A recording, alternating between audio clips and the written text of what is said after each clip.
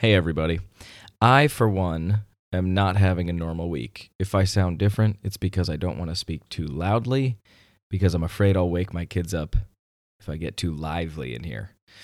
You see, my lovely wife caught some good old-fashioned COVID in San Francisco over the weekend, but so far myself and the boys are all virus-free, but we are quite stressed, so sleep is a precious commodity. So my week is not great, but that's no reason that yours can't be extra special, which is why I'm so very pleased to bring you this episode of Canndid, where I had the pleasure of interviewing Luke Anderson, co-founder at Cann.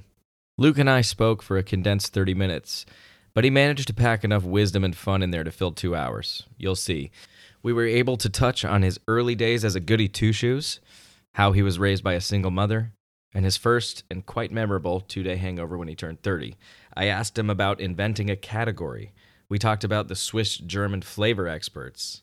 Then we touched on how some dispensary staff have trouble making sense of stockout reports. And finally, we discussed the heritage of queer culture and how Cann is playing a role in bridging the gap between gay Zeitgeist and pop culture. Overall, what a gosh darn pleasure this was. Please enjoy. Wow, that's really candid.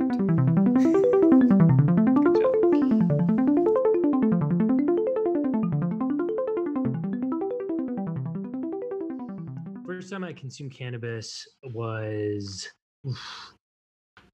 so my godmother, when I was 18, asked me if I wanted to smoke something, and I was like, I barely even drink beer. I am conditioned to think that weed is so bad and illicit, and I was a goody two shoes, like the kind of kid in high school who would basically tell everybody who was drinking and partying, like, you're wasting your life away, and like you are, supposed to be focused on getting into college, and this is just setting a bad example. Like the person that you would not invite to a party. And then my godmother, who was this like epic stoner, and like very stylish, like famous interior decorator. She was just like, yeah, like it's, Saturday night, like, do you want to smoke something? And I was like, I guess, like, I didn't want to say no, because I had so much respect for her. And so I think, it's peer pressure. It really does work. But it wasn't a great experience for me. And I think a lot of people's first experiences with cannabis, they cough a little bit and then suddenly they're so high that they don't even want to be in their own body, let alone in a conversation. Yeah. And I had a couple of misadventures in college where I ate a pot brownie that just like sent me into the stratosphere. And I definitely have had a weed blackout before. Like, I don't know how I ended up in a conversation with a group of people I didn't know at a late night dining hall, and like doing accents and impersonations of people that I don't have any right to do impersonations of. And one or two of those traumatic social experiences, and you're like, no, I'm done forever. Mm-hmm. Obviously, you weren't done forever. What happened from that point? How did you rejoin cannabis? Well, I definitely leaned into drinking very, very hard in college, and frat culture and chicken tenders and ranch dressing at 2 a.m. Like it sort of just kept this flywheel going of like more booze, more being drunk and socially numb. And what's strange about it is that when you're high, you are very socially okay. Like you are fun to have around because you're just like a little cautious and you laugh a lot. And when you're drunk, you are messy and mean, and you are the only one who doesn't notice. You've killed enough brain cells that you lack the social awareness to be able to participate in a way that other people actually want you to. Right. And so for about 7 or 8 years, I was just a pure drunk mess. And I barely would make it to, my activities on a Sunday if at all, and would use the entire day to just recover so that I could show up to work and be a human on a Monday. When I was 30, I had my first 2-day long hangover when like the Saturday night bled into a Monday morning. And my good friend Jake, who had grown up in Colorado, he had witnessed the legalization happen and had this theory that like microdose beverage was the future because you consume cannabis. You consume alcohol with a microdose of alcohol in something sessionable, like a beer or a glass of wine. Like there's a small enough amount of alcohol in it that you could categorize it as a microdose. And coffee and tea, it's a microdose of caffeine in those beverages. So why wouldn't cannabis, when the infrastructure develops, kind of follow that same sort of pattern? Yeah. I thought it was the dumbest idea in the world. I was like, I'm trying to get off drinking. Like, why would I start drinking drugs? Like, this is just a recipe for disaster. But hangover prevention was the hook. It was, I was already doing these 30-day breaks from drinking, or like alternating with water and or sometimes just taking one night off. And I felt like I missed out on the whole social routine of being mildly buzzed. Yeah. And so if I could do that and not have a hangover the next day, and I would experiment with taking like a nibble off of a gummy, a 2 milligram amount off a 10 milligram thing, and realize that like it was just enough to make me want to drink less booze in that night, or be a substitute for booze if I was really motivated. Yeah. And so then I said, hey, like I'll quit my job. I was helping big multinational CPG companies launch brands and do product innovation with short timelines and hyper focused experiments. And I said, hey, I think like I know how to try to get an LA local one SKU, one retailer launch going. If you understand the product and what it should look like, then let's design the packaging and pick the ingredients so that somebody like you who's familiar with cannabis and somebody like me who wants nothing to do with it would both show up and purchase. Goodie-two-shoes in high school. Tell me about your family. Tell me about your upbringing. Why were you like that? What was the pervasive theme and perspective on cannabis and drugs? Honestly, I kind of like grew up in a family where smoking weed and doing drugs and like not being goody-two-shoes was the norm. Wow. But almost as an act of rebellion, I was like, no, like I'm gonna just like study my butt off, and that's my way of like getting my energy out. But I think that what's important to know about it's not that like my family was like a bunch of drug addicts. It was that like my family was very accepting and very allowing of whatever journey any of the kids in our extended family. And I had one of 25 or 30 cousins on my mom's side alone. Wow. And my mom raised me as a single mom. It was just like, whatever makes you happy, like you can do. And so I think that the open-mindedness and the ability to change your routine and try something new, that was deeply ingrained in me. And so necessary for a leap of faith like that. I don't think it's super common for people to leave what sounds like a very stable career and head into something like this. So does that kind of attitude inform your entrepreneurial spirit? It has to, yeah? Yeah, anything impractical and that like a financial advisor would say no to, that's my bread and butter. And I think that like, leaving a corporate job to do cannabis, so like that's tough because as it's developing, it carries a stigma professionally for a lot longer than I think it carries a stigma just personally and socially. Yeah. I wanted to be a principal of a school one day, and I think I had to just jump into this and say, I may not actually be a viable candidate for that if I go into the weed world. Right. But I think being in the riskiest and most tiny subsegment, beverage and also microdose beverage, it almost mitigates against that risk. Yeah. Because making a healthy alcohol substitute that objectively helps people with a problem that they're trying to solve and that makes them, harm themselves and harm others, like the conversations that we're not having around drunk driving and domestic violence and how alcohol, I think, directly causes these things. In drunk driving, it's in the name. Yeah. And that like there isn't really a like a high driving or like a stoned violence kind of a problem. And we should be having those conversations. And when you think about cannabis as a solution to a public health and safety issue, it really starts to take a different shape.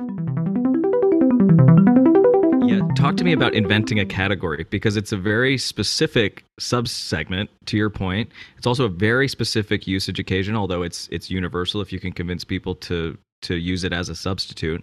But at the time that you were going to market in these small trials in LA, wherever it was, it didn't exist. Am I correct?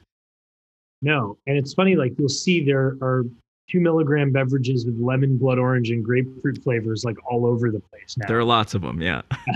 And I think it's a great like compliment because it means that there is value in what we're doing.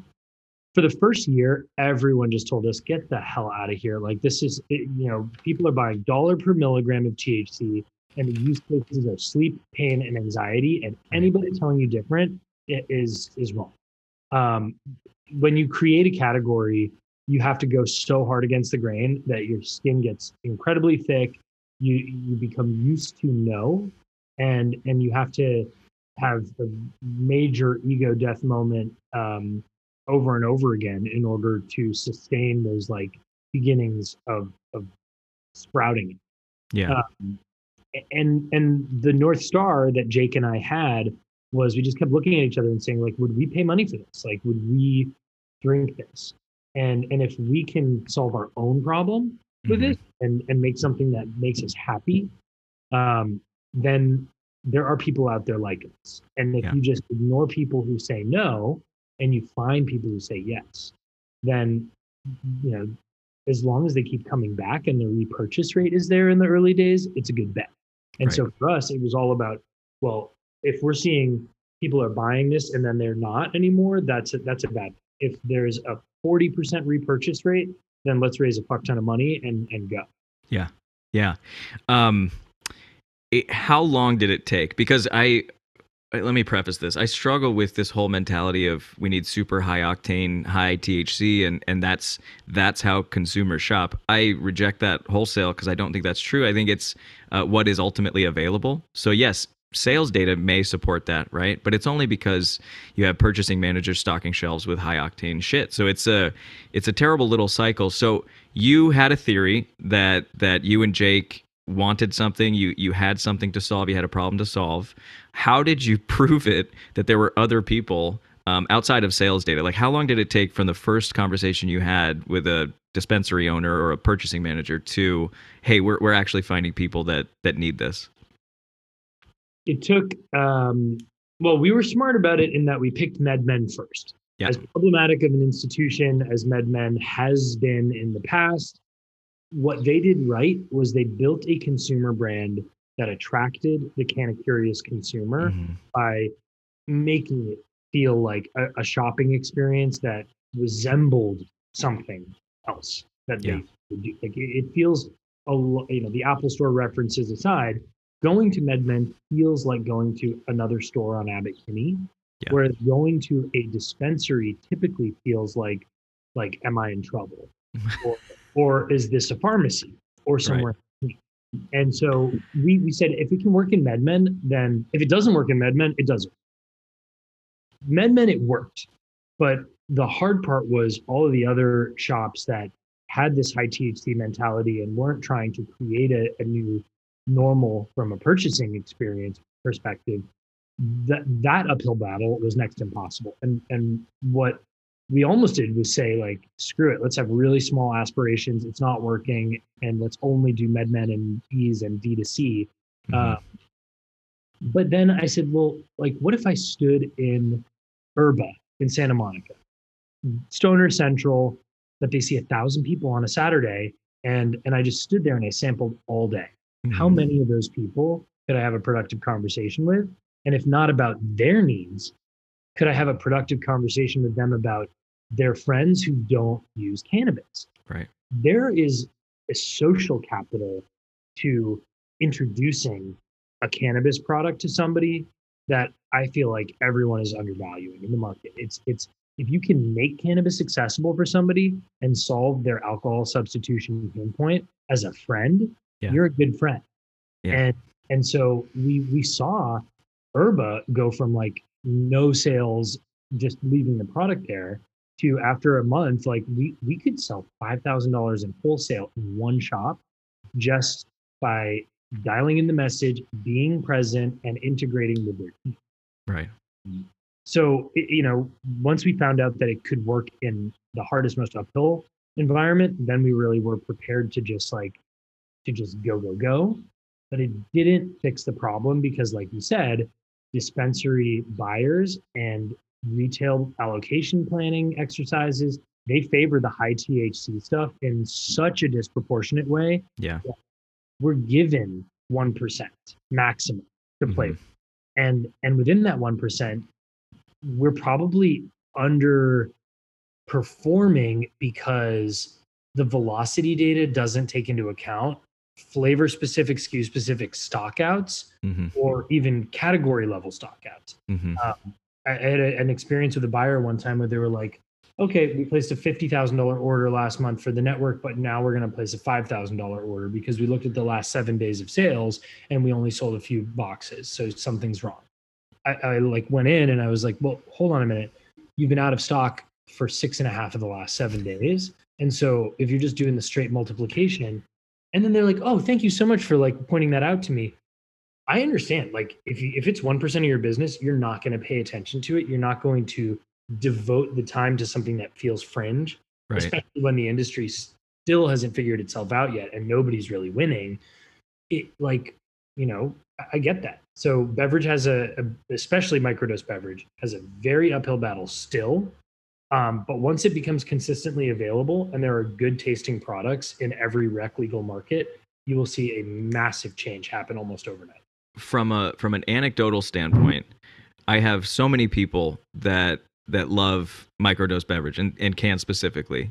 I hear about it all the time, right? It's kind of like a wave, a groundswell, right? You hear about it a lot. It's still a tiny component of the market. Is it truly?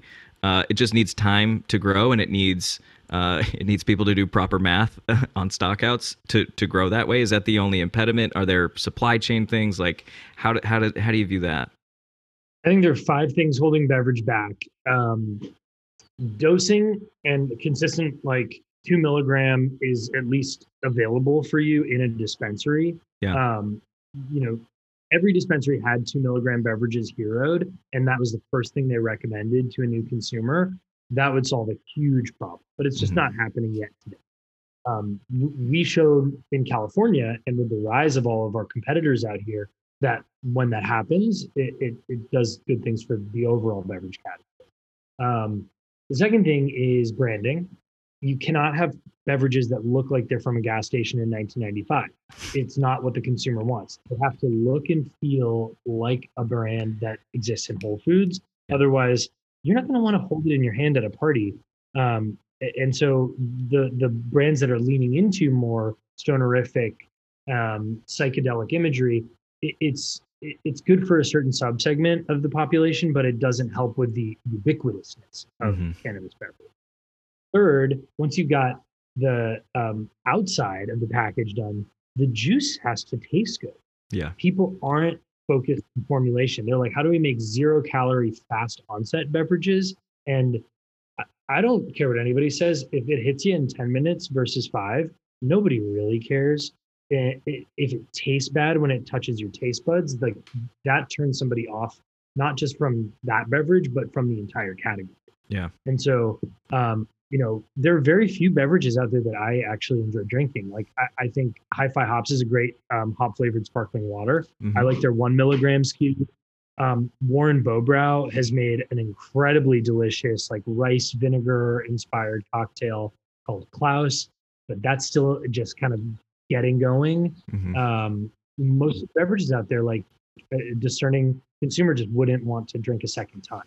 So we need more good tasting beverages, no chemicals, no weed taste, terpene inspired, botanical inspired. Those are things that are flying off the shelves at Erewhon. We need more of that here. But the final two pieces that are holding the industry back are price and not price per milligram, but price per drink. Yep. And at $3 to $4 a drink, it's actually one of the least expensive beverages that you can get.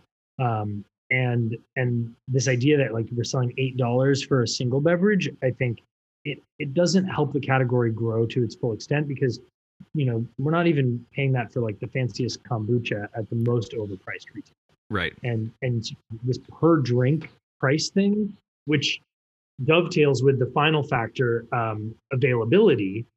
Those are like a chicken or the egg issue that we haven't, as an industry, solved. You need better co-packers that can do huge volumes, but in order for the co-packers to exist and run continuously, you need the retailers to allocate wall-to-wall fridges and tons of assortment, and have the bud tenders be recommending these things. Yeah. And so it goes all the way back to the beginning, and we're going to kind of stay stuck here, largely because state by state, no interstate commerce.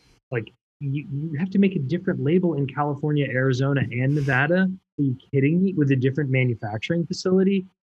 I really hope that in the first wave of federal regulations that we allow for like quick cross-border commerce and like unified packaging for microdose products at least, because those are the ones that are the least dangerous and should just be like, on shelves in grocery stores, to be honest. How did you make the first one? What did it taste like? Like, how did that happen? Did you make it in a bathtub? I'm lucky. On my dad's side of the family, there's a rich history of culinary and F&B just knowledge, and my dad has owned a number of restaurants in New York and in Central and South America. I gave him a call and was like, I want to make something that's like cocktail inspired, low sugar, low calorie, but like interesting fruit herb pairings and just feels good in your mouth. And he told me the Swiss German flavor experts, they make the best natural flavorings for beverage. And so go there and then look at it at the heritage of the ingredients. So lemons, like get them from Sicily. Here's a lemon farm in Sicily that really blew my mind when I visited. And so what we did was we just followed a formula. We said, let's pick a really good fruit juice, a really pure and well executed herbal flavor.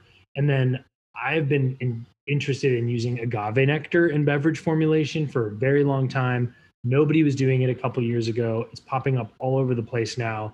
It's just it's an interesting sweetener. It's so complex and warm, and I think it tastes sweeter per calorie than sugar. And that's why we can make a 30-calorie beverage that you drink 3 of them and it's less than a spiked seltzer, but it tastes so much better because you don't have the calories from alcohol.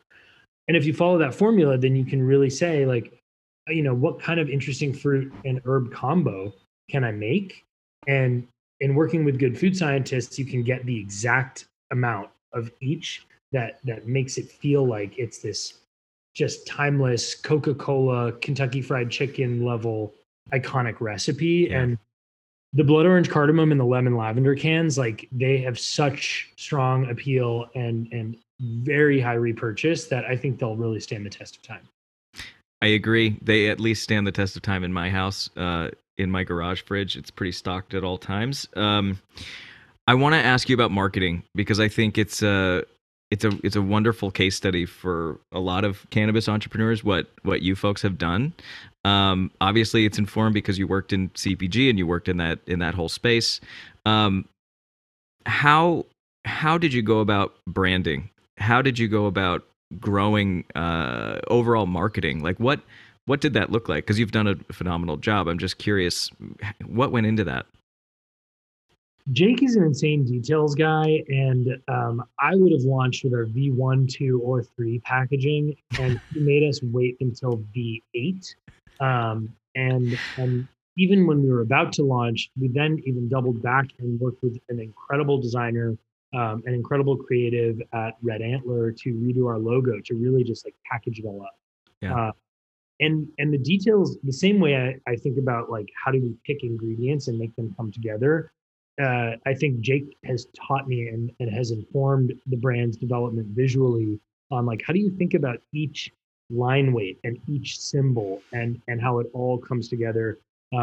We work with an amazing designer in Costa Mesa who is also queer and a part of our brand. I think that's really important and that we'll see a lot in the coming month is the heritage of queer culture and how do we capitalize on the things that are popular in the gay zeitgeist, but that eventually get out there and become popular for straight people as well. Queers are really proud to, I think, germinate a lot of very fun and interesting creative things, and the packaging and the creative work, they go hand in hand. We would never have celebrity partners if the product didn't just look as beautiful and iconic and not cannabis as it does. Right. And I think that the celebrities trust us and our network of queer creatives that we have kind of brought in. And it's the balance of our creative team, internal and partners. They tend to be queer for just the consistency of how we do storytelling. Mm-hmm. And I think having a Gwyneth Paltrow, a Kate Hudson, and we worked on that I Heart Jane Cann collab where Kate Hudson was dancing around and like mixing booze and weed playfully, and somehow making it look family friendly. Right. And I think that like the goal here is take what comes from a really specific diversity and inclusion place and make a case for it being normal, because there's something inherently queer about cannabis. The fact that like I look at like alcohol as like a straight, socially conservative entity, and then cannabis is like a young gay kid in the South who like is told he's not allowed to be who he is. Yeah. And until we get equal rights and dignity in the eyes of the law and the federal government, like we will not rest. It's fun, playful, but socially conscious, creative stuff like that really gets me out of bed. I think a lot of people have found comfort. I think a lot of people have found a way to socialize and feel normal that they truly didn't have because they weren't going to go out and smoke a joint before a family event. But we do have Cann at family events. So thank you for what you're doing, man. I'm a huge, huge fan, and I appreciate you being here. I'll come back anytime, and I can't wait to do holiday video part 2 with you all this winter. Let's go even more family friendly and even more weird at the same time. And hopefully, if we continue to take steps like that together, this thing being cannabis will look a lot more normal than it did 5 years ago.